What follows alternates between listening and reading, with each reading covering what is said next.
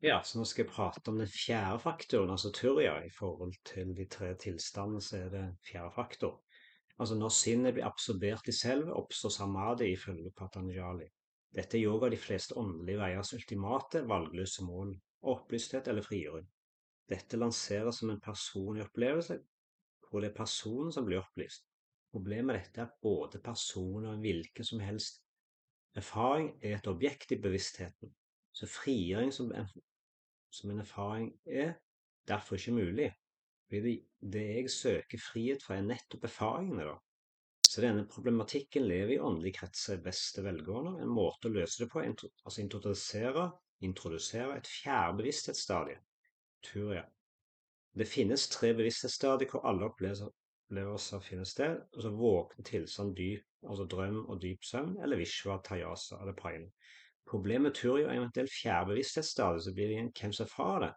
Dersom vi skal finne noen utenfor bevissthet som skal erfare bevissthet, så blir det dualisme. Så i en ikke-dualistisk virkelighet er Turiya ikke mulig. Så tradisjonell vedanta i tradisjonen fra Swami Dayananda er klar på at selve kan ikke erfares. Så det kan kun forstås eller realiseres. Frigjøring er ikke en erfaring, men en kunnskapsforståelse, altså kognitiv forståelse. Andre grener vedanta er også kalt for neo-dvaita, mener imidlertid at med det fjerde stadiet er erfaring av selv mulig, men imidlertid erfaring og refleksjon av selve hele tiden.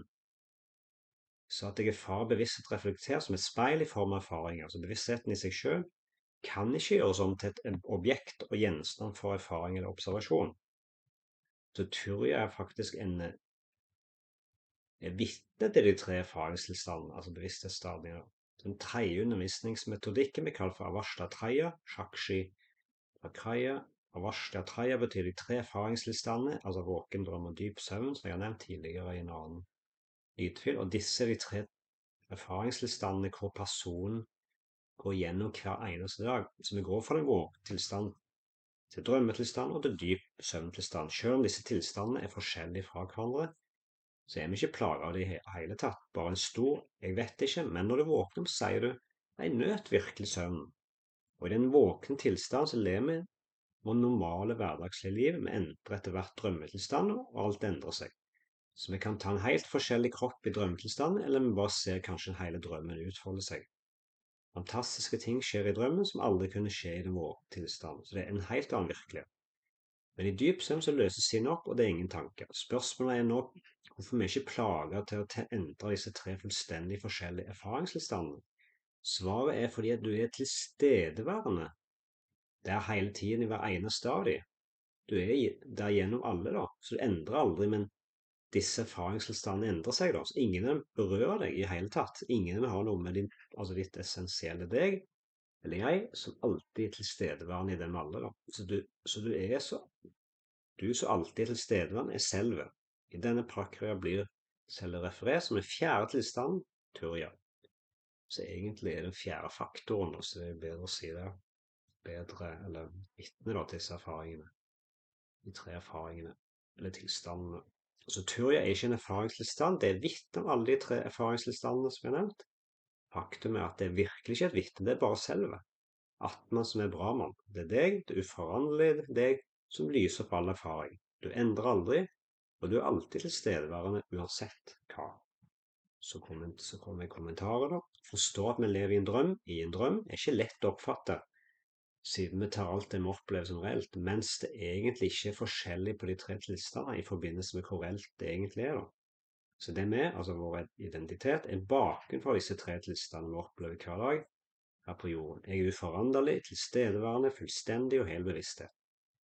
Når vi opplever de tre tilstandene, er det kontinuerlige endringer av det som skjer. Det er vanskelig å akseptere, og spesielt om man er opptatt av å vente på en orgasmisk, mystisk, fantastisk opplevelse som skal sette en fri. En opplevelse som fører til frigjøring og opplysthet.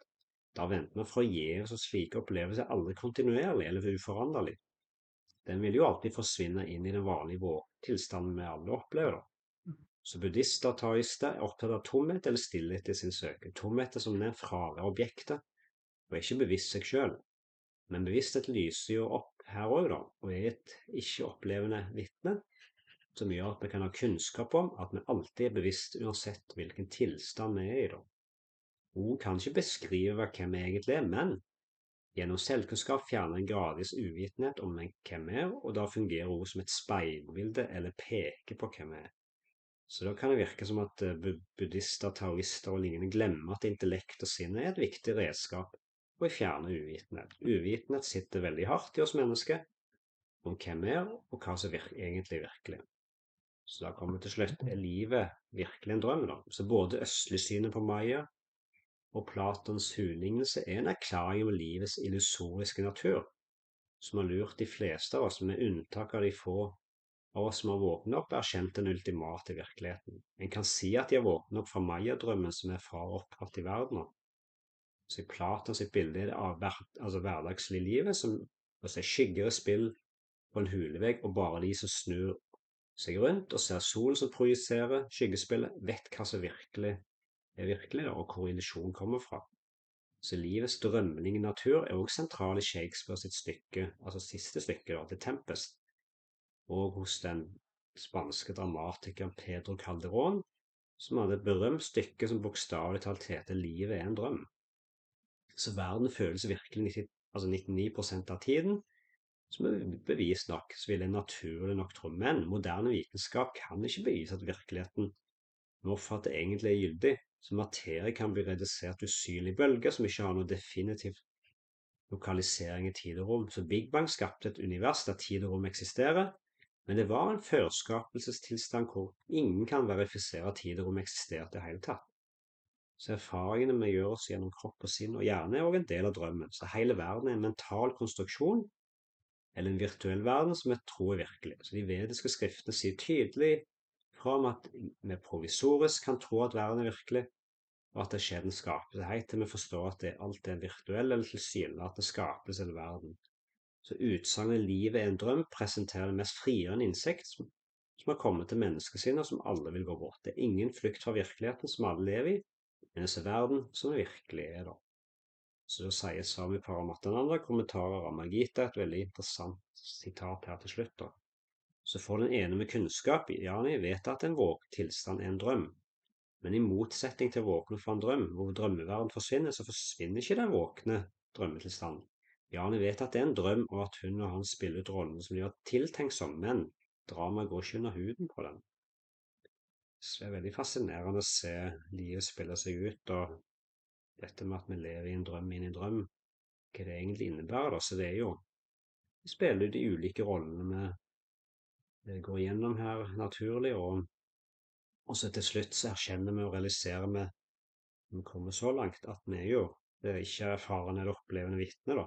Det er alt da, det uforanderlige, grenseløse, alltid til stede, bevissthet, fullstendig bevissthet selv. Så det er jo veldig fascinerende å granske og reflektere rundt det, og det yes, dette var det.